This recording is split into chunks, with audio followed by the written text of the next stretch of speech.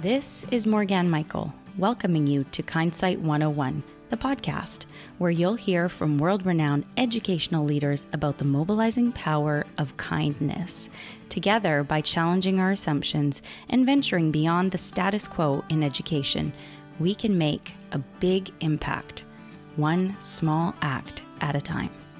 I just believe that we are sitting on reserves in our body, in our brain, in our mind, in our heart that we're just not tapping into. And this is not your practice life. I like to say that, like, this is it, and make it happen. Because as educators, when you push yourself, your students are going to hear those stories, and inevitably they're going to start pushing themselves. As promised, I have an interview with Adam Welcome for you. He talks about perseverance, how to bolster your energy, how to roll with the punches, and he talks about a specific way to revolutionize the staff meeting.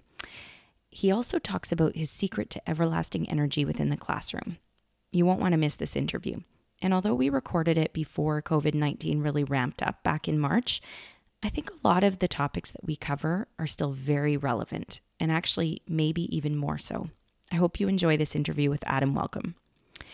Adam has been a teacher, principal, director of innovation for a district with 35,000 students and enjoys pushing the envelope to always do what's best for kids.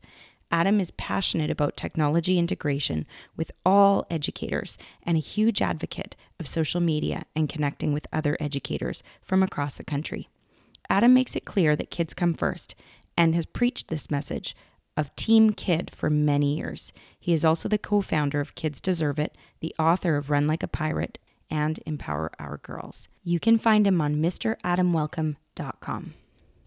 Hi, Adam. Welcome. I just want to welcome you to my Kindsight 101 podcast. It is such a joy to have you today, and I'm just so excited for a conversation. Yeah, thanks for having me. I love it. I know that when you were a child, I want to rewind because you are such an incredible leader in so many ways. And as listeners have just heard in the pre-recorded intro, you've done some incredible things. People used to call you Mr. Excitement. And where did you get that from? I have my ways. Yeah. And I just know that when I see you, I've never met you in real life, but I know that I've seen videos, I've seen your online content on all of the platforms. I see your energy come through in everything that you do. First of all, where does that energy kind of stem from? And knowing that energy is contagious, what do you think that energy has allowed for you to do as a leader? Gosh, the energy has honestly always been there. I don't know if I think I'm just happy to be alive, honestly, and just excited to be alive and to be able to get to do whatever I'm doing at the moment. I have super high mojo for pretty much anything I do, especially when it comes to education and teachers and kids and eating healthy and just inspiring and helping other people. When I first met my wife, she diagnosed me with too much energy, but she understands it now. And, I think in my experience, people feed off of that energy. My son played soccer years ago when he was 3 years old, and the coach was, "All right, kids, come on over. Let's play soccer." And nobody was excited to play soccer. And we weren't excited as parents, my wife and I, to be there, as opposed to, "What's up, soccer players? Today's going to be awesome. We're going to kick the ball. We're going to run. We're going to have fun." And people feed off of that. So, if you're a teacher or if you're a principal or if whatever you do in a school district or even in your neighborhood, when you have excitement about it, and people are going to want to follow. And there's a difference between authentic excitement and then fake excitement. And I think people know what I'm talking about. So just being genuine and having it come from the heart is just super important. And that's what I've always just tried to do. Absolutely. And if you want, I'd love to dive into that. I think authenticity versus posturing is a really important thing to acknowledge. And I'd love to hear maybe just a little more about that, because I think sometimes it's hard for us, especially if it doesn't come naturally. How do you tap into that authentic energy that is within? How do you really kind of tap into that why?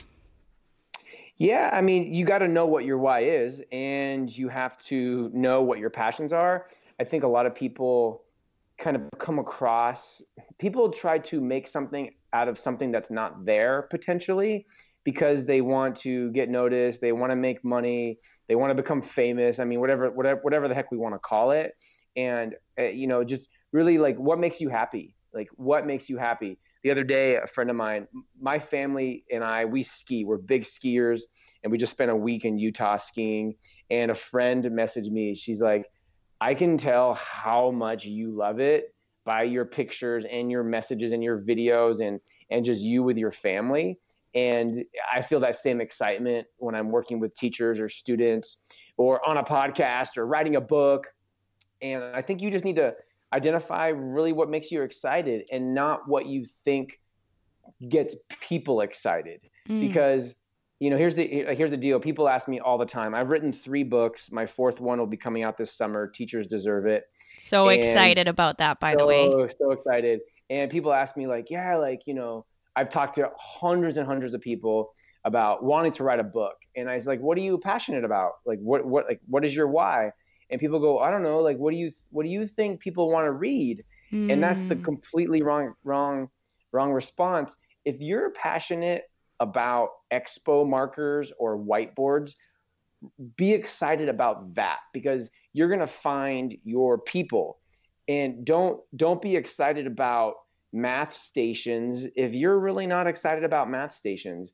Don't do that just because you think people need to hear and learn about math stations, because it's going to come across when you talk about it, blog about it, podcast about it, speak about it. So again, find what you're happy about, find what makes you passionate and what really gets you excited up in the out of bed each morning, and then follow that. I think that's the simplistic recipe for Adam, Mr. Excitement. I love that. And I've done some coaching for Seth Godin on his podcast fellowship, and he says very similar things. And he says and it's a common thread, I think, with a lot of successful people. It's like, find what matters to you. The work that matters to you will come through you and will inspire people. And sometimes people might hear the same message, but sometimes they don't truly internalize it until they hear it from the right person. So sometimes you're that right person. And I love that message of authenticity. I want to talk about, since you've talked so much about excitement, your book, Kids Deserve It. There's a quote in there that says, kids deserve an excited adult. They need someone who is excited to explore and laugh with them all day. What made you want to write this book? Like, how has that philosophy guided your practice, and what made you want to put this down on paper? Such a good question. So I never intended to write a book. I never really wanted to write a book. And I say that because I think a lot of people are like, oh, I've always wanted to write a book. And that was just never really in my brain. But what I did for years was blog, and I blogged and blogged and blogged. I started my first blog like 15 years ago, and just putting out content, and then it kind of morphed. It was a cycle blog, right? Was it a cycle blog? Yeah, I want to hear about this. I sold my car. I was a teacher living in the Bay Area of California, and I wanted to go a year without a car. So I sold my car, and I started a blog called Cycling Teacher Guy. And it was just kind of like, how do you date? How do you go to the grocery store? How do you go to work when it's raining? And I lasted 6 months on that adventure. I didn't last the entire year. It was so challenging, but it really got me on the path of writing. So I shifted the blog to education when I was a teacher, and then when I was a vice principal, and then when I was a principal of my own school, that's when it really, really, really took off. And then I met Todd Nesaloni, who's my co-author on my first book, on Twitter, because where else does anybody meet anybody? Right. And we were at a conference, and we were at dinner, and I said, schools don't exist so we can have jobs. They exist for kids because our kids deserve it. And I'd been saying kids deserve it for a long time. And Todd was kind of stalking me at dinner, I like to say, and he tweeted that out, and then the tweet just took off, and we started Kids Deserve It. And our goal was not to write a book. Our goal was to change the world. And we blogged 3 days a week, and we started a Twitter chat, which is still going on 4.5 years later. We had a podcast. We did 100 episodes. and we just put out content. And then Dave Burgess from DBC Publishing reached out to us and said, hey, have you guys thought about writing a book? And we honestly hadn't. We had talked about it one time very shortly, but that wasn't our focus. We just wanted to change the world. And when Dave called, we said, all right. And we put together a proposal. And a couple of weeks later, he said, yep. And that was like 4 years ago. So I think I really like our story, not just because it's our story, but I think the path is such a natural, organic path. And I tell people, whatever it is, whatever you believe in, kind of going back to the question of what makes you happy and excited, just try to change people's lives and try to impact people. Don't try to write a book. Don't try to become a speaker. Don't try to whatever. Just put out content and get your group and connect and be authentic and be passionate. And you're going to find your niche. And maybe it turns into something really huge and massive like Kids Deserve It, which it's still going strong. And maybe it's 150 people in a private Facebook group, and you have an amazing group of 150 people. So that's really the path. We were just doing what we were doing as principals, and we just put it together in a book. And half of Kids Deserve It is old blog posts that Todd and I wrote individually, and then that we wrote together, and then we supersized them and made them into chapters. So that's another really great resource. If you have a podcast or a blog, put out content. Who knows? Some of your best blog posts or your best episodes may turn into a chapter someday. So be passionate, be authentic, and good things will happen to you. I love that so much. And I think people don't often see the rewards right away. And I think the difference between really the ones who succeed in this business, you might call it, are the ones who do stick with it and who are tuned into what they're interested in. And I love that you started blogging. You said it was 15 years ago. And I did some research, the Cycle Guy. And then you had a friend who asked you to basically put the bikes away and come running with him. And you were not a runner. And just for any audience members who have not or are not familiar with your books, you are associated with Dave Burgess's Like a Pirate series. So you've done your Run Like a Pirate book, which is incredible. And I actually interviewed Dave. He was an amazing guest too. And he, and essentially wrote a book about the power of running, but really there's a deep metaphor within it. And I'd love for you to tell the story of how you switched to running and it shifted your personal life and everything. I'd love to hear more about that.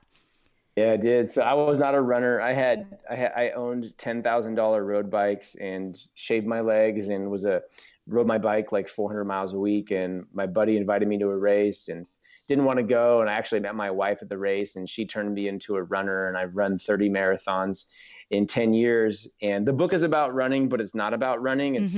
It's about mindset and getting more out of life and becoming happier and following your passions. And it has changed my life. And I'll tell you, I didn't want to write that book either. I sound like the reluctant author. Yeah. It was not my intention to write that book. A couple of friends were like, dude, you got to write about this, man. Cause like nobody else is doing this and blah, blah, blah. And people ask me, I ran 12 marathons in 1 year. So 1 marathon a month.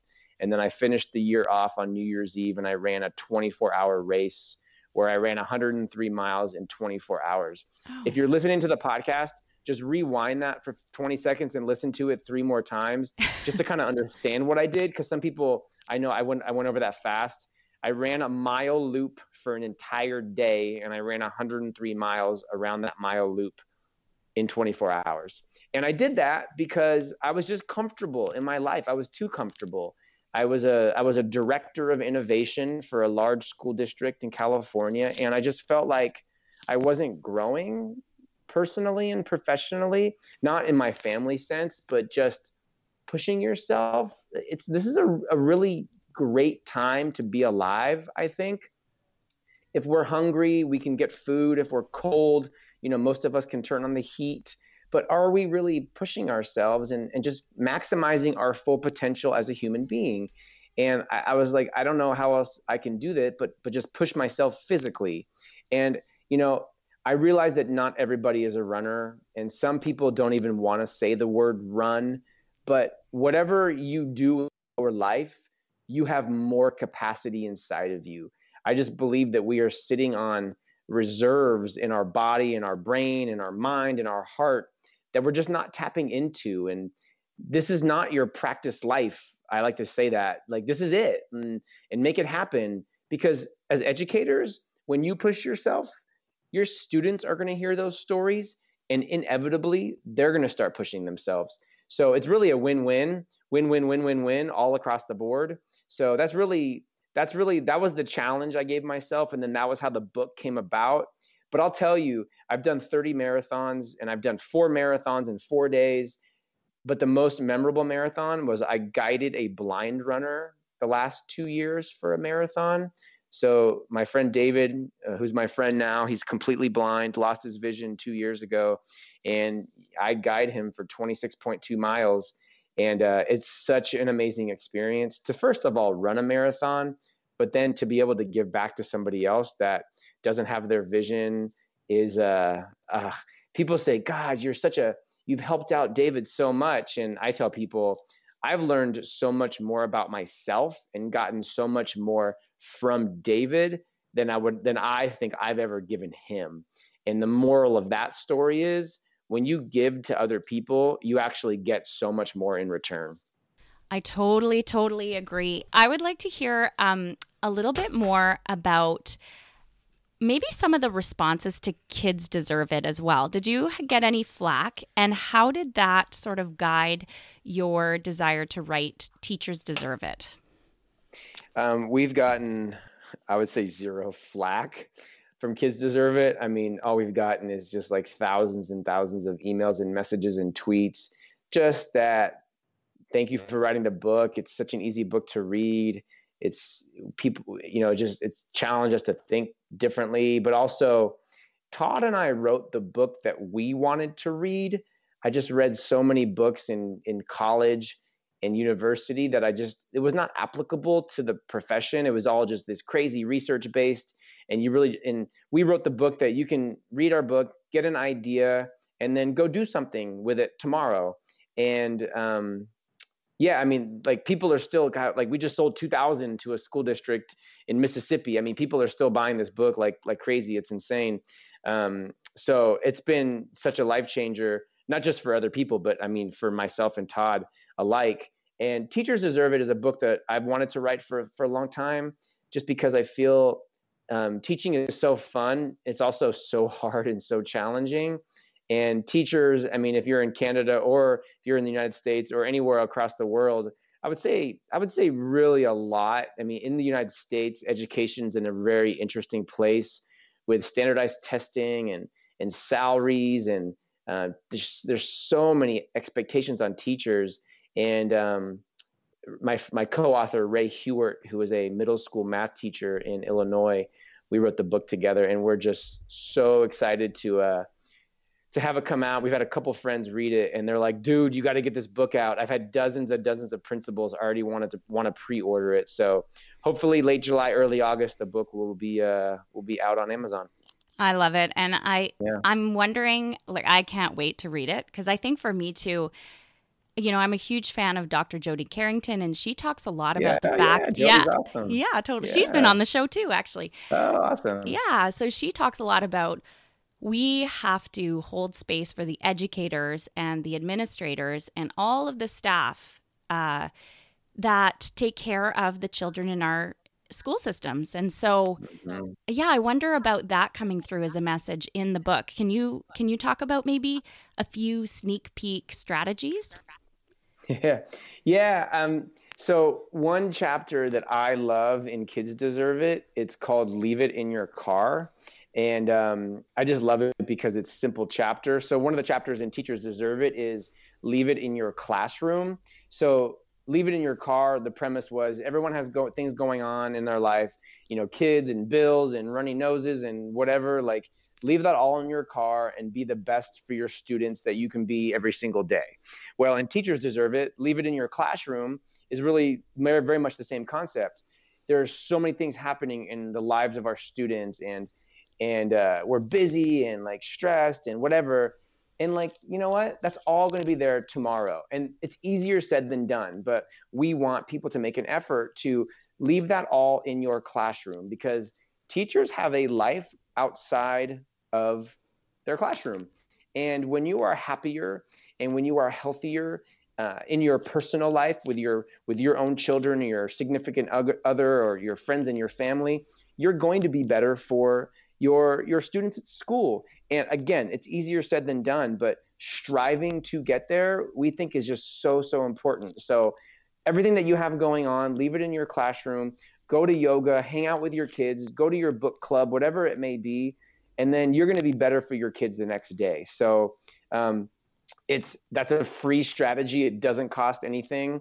We have ideas and strategies for teachers, for principals, for superintendents. This is just not a teacher problem. We are not just, this book is not just written to teachers. It's written to the leadership that say, hey, you need to support teachers in a different way. And here's some ideas. And it's written to the superintendent who's in charge of the school, of the district or the school division, and saying, hey, we should be thinking about this in a different way, based on Ray's experience as a teacher, based on my experience as a teacher and a principal. And I've worked at central office as well too. So things that don't cost any money, things that just money needs to be shifted around, things that just need to change our mindset. So we are, again, beyond excited to release Teachers Deserve It. We can't wait. So amazing. And I have a lot of friends who are administrators, and also I'm enrolled in an administrator training master's program as well. And so my recent sort of interest has been on how do you shift morale in a building or in a place where perhaps the morale is low or people are feeling overwhelmed. Do you have any tips from the book that would give administrators sort of something that they could do to sort of shift things that maybe doesn't cost money, but is something that allows individuals, whether they're teachers or students, to feel valued and like they're part of the process? I love it. No, I mean, like, one of our chapters is teachers deserve to be respected, and teachers deserve to be appreciated, and teachers deserve to have fun. And, you know, this book, I think people think it's going to go one way. It's actually going to go the other way. It is not a complaining book. It's not complaining about all the things that teachers deserve that they're not getting. That's the farthest from it. Yes. It's a very proactive book that just gives ideas and like reminds people. And then, you know, our hope is like, this is a bottom up book. Like, the teachers read it and then they show like principals and superintendents. They're like, look, see, this is doable. Make it happen. Some books go bottom down, some go, top down, bottom up, whatever. And we really want everyone to read this book. So people have a conversation, go, yeah, you know what? Actually, like, a lot of these things are doable. Some are going to be doable in some places. Some will be more doable in other places. And like, let's have a conversation about it. Like, teachers deserve to be a part of the conversation. That's one of the chapters. So many things get done to teachers and not enough get done with teachers. Okay, we ordered a new reading program and this is how it's going to go. And this is what it is. And okay, here you go. And like, the teachers are the ones that are implementing the program, but they had little to no say in the program. That doesn't make any sense. Yes. It's like telling surgeons, okay, surgeon, you're going to use this scalpel and these tools. And the surgeon says, well, wait, I'm not comfortable with them. I don't know them. I haven't been trained. Sorry, too bad. It makes zero sense. Something needs to change. So we're hoping that this book is going to be a change maker in the world of educators, especially teachers. Love it. And I love that idea that anyone can be a leader, right? So it can go from bottom up. Everyone is a leader. Yeah. Everyone is a leader. Yeah. For sure. Yeah. Love it. I want to talk about creativity because it's been a big focus in my life. I think it's been something that I've turned my attention to. I know that it's something that you care a great deal about, especially being the director of innovation. That is essentially at the core of your job is sort of fostering a sense of creativity in all the people that work for you in your district. So I think about that whole idea of essentially acting on that creativity when we've lost that childlike sense of, curiosity and innovation. How do we get back there as schools, and how do we invite that back into the process? Yeah, it's hard because when things dry up, things dry up, and when things are, flowing, like the ideas are flowing, and if things have dried up where you are, or maybe the person listening to this is in a place where they're not surrounded by people that are innovative or creative, or even just celebrate those ideas. I talk to so many people that are just on an island. They're like, I need help. And what I would say, if those ideas are dried up, you need to go to Twitter. And if you're not on Twitter, you need to be. Hopefully, if you're listening to this, you're on Twitter. The Pope is on Twitter. The Dalai Lama is on Twitter. I mean, we've connected, Morgane on Twitter. I don't know how else we would have met. There's no way it would have happened. Right. So that is just the next best place outside of your school building to get ideas and to get energy. And if it's joining a Twitter chat, or if it's just putting out a question. Hey, I teach grade 3, and I'm looking for some new ideas around my language arts curriculum. Any ideas? And the number of responses that person is going to get is just going to blow their mind if they're new to the platform. So don't get frustrated. Don't get sullen and think that you need to find something else. Just go to Twitter, because there are so much amazingness happening there. Some of my best friends I met through Twitter, and some of those people I've never met in person. I was going through my cell phone the other day, looking at people's phone numbers that I had, and how many people in my phone I've never met in person. And the origin of me meeting them was on Twitter. But I have their cell phone number. It's just because we've been connected for so long. And because when I was a principal or a teacher or just an educator or an author, and our paths have never crossed in person. So ideally, the people that you are work with that surround you, but in a lot of cases, you got to go to social media. So that's my best advice. Love it. And I know that you talk a lot around, you don't have to succumb to your default PLN and your default friends. Like, you can go out and create the people that the group of people that you want to be around, and that Twitter is often the conduit for that. And I just think that's so smart. And I've totally experienced the same thing. I think it's been really, especially in this globalized world. And if we're to talk about current events right now at the time of this recording, that, with all sorts of fears around a pandemic that essentially has caused people to be physically isolated from one another, really all we have is the technology to connect us. And what a wonderful thing. What a wonderful thing that I can speak to you right now. And a gift for our children too, right? That's right. Yeah. So one more question, and then we'll slip to those rapid fires. I want to be really mindful of your time. You talked, and this is really interesting because I've thought a lot about staff meetings and how they can either serve to sort of be a really useful tool, or sometimes we just have them for the sake of having them. So as someone who is an aspiring leader in the school system, talk to me about the importance of shifting the meaning of the staff meeting, what it can look like, some of the different approaches or formats that you've experienced / played with in your own practice. Yeah, hopefully you read my blog post recently. You bet. About meetings, and it was so funny because I wrote that blog post and I was like, I guess I'll write it, and I wrote it, and then I just kind of looked at it, and then I posted it, and it's like one of my most viewed blog posts ever. Wow, really? It's awesome. Yeah. And I've just seen. So nothing amazing ever happened because of a committee or a meeting. And when I was a principal, I actually stopped calling them meetings. I talk about this in the blog post. We called them staff gatherings. I'm not advocating that people stop meeting in person face-to-face. That in-person face-to-face, those relationships are still very important. But we have time for what we make time for. And so often we just schedule an hour meeting. So we fill up the hour meeting. Okay, anybody have anything else? And I just think, stop wasting people's lives. If you're done in 30 minutes, let people go in 30 minutes. I rarely ever had an hour staff meeting because we just didn't need an hour to talk about this. Give people's time back. Some things I talk about in that blog post were standing meetings. Standing meetings are so amazing because what happens, when are most meetings?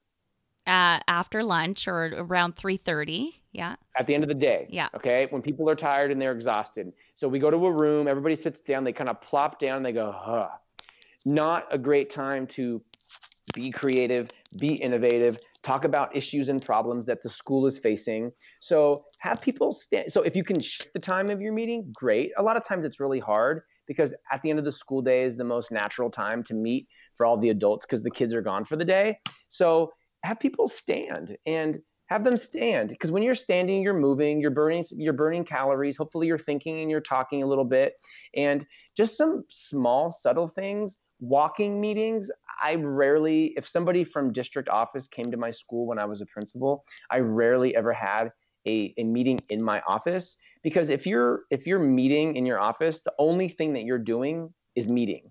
But if you're walking around, you're checking in with kids, you're talking to teachers, you're just doing other things, you're multitasking, kind of, if you will, than if you're just sitting in your office and meeting.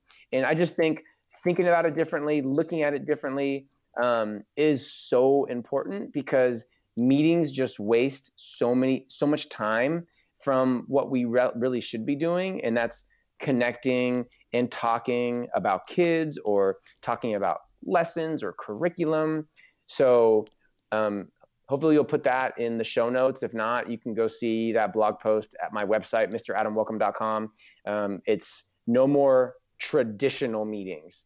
That's the caveat. We still should be getting together. We should still be connecting face-to-face, talking about kids, talking about curriculum, building relationships, but doing it how we've always done it, that needs to change. Love that. And I sure will be posting that in the notes. Before we zip along to the 3 rapid fire questions, is there anything that you'd like to add that you haven't touched on in this conversation that you'd really like to send along as a message?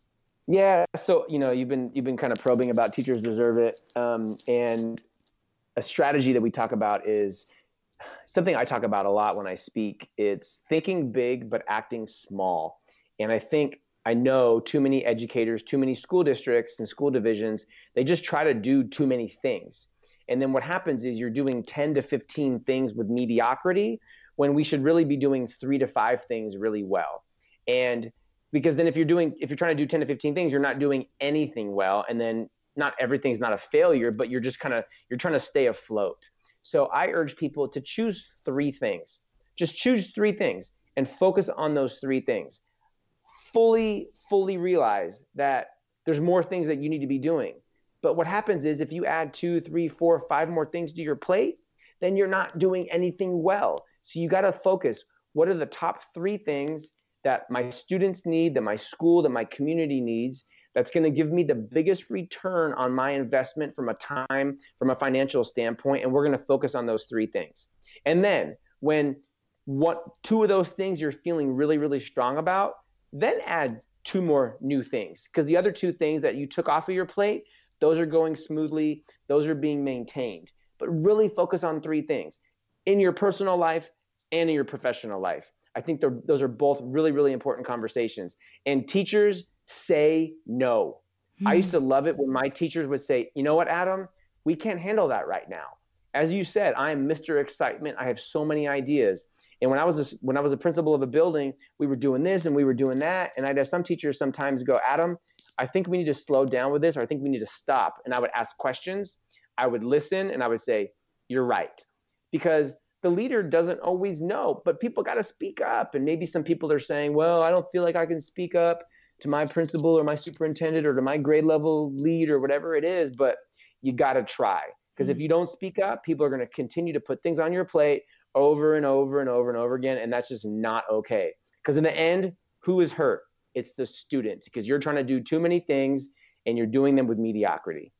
Oh, man. Mic drop right there. That's so wise. That is so wise. And I just think that's really, really good advice for anybody, actually, even people outside of education. If we focus 100%. On those 3 things, then we can maybe not achieve like life balance, because I don't know that that's ever achievable, but definitely you can get to a place where you feel like things are manageable. Yeah. Okay, forget balance. I'm so overbalanced. Yeah. Choose 3 things or 5 things in your life that you're fanatical about, and be fanatical about those 3 things. Because so many people try to balance like working out and kids and family and your spouse and your book club and this. Like, you know what? I run, I read, I ski, and my family. Yes. And that's it. Yes. I do other things, but like that's what I'm fanatical about. And I do those things really, really well.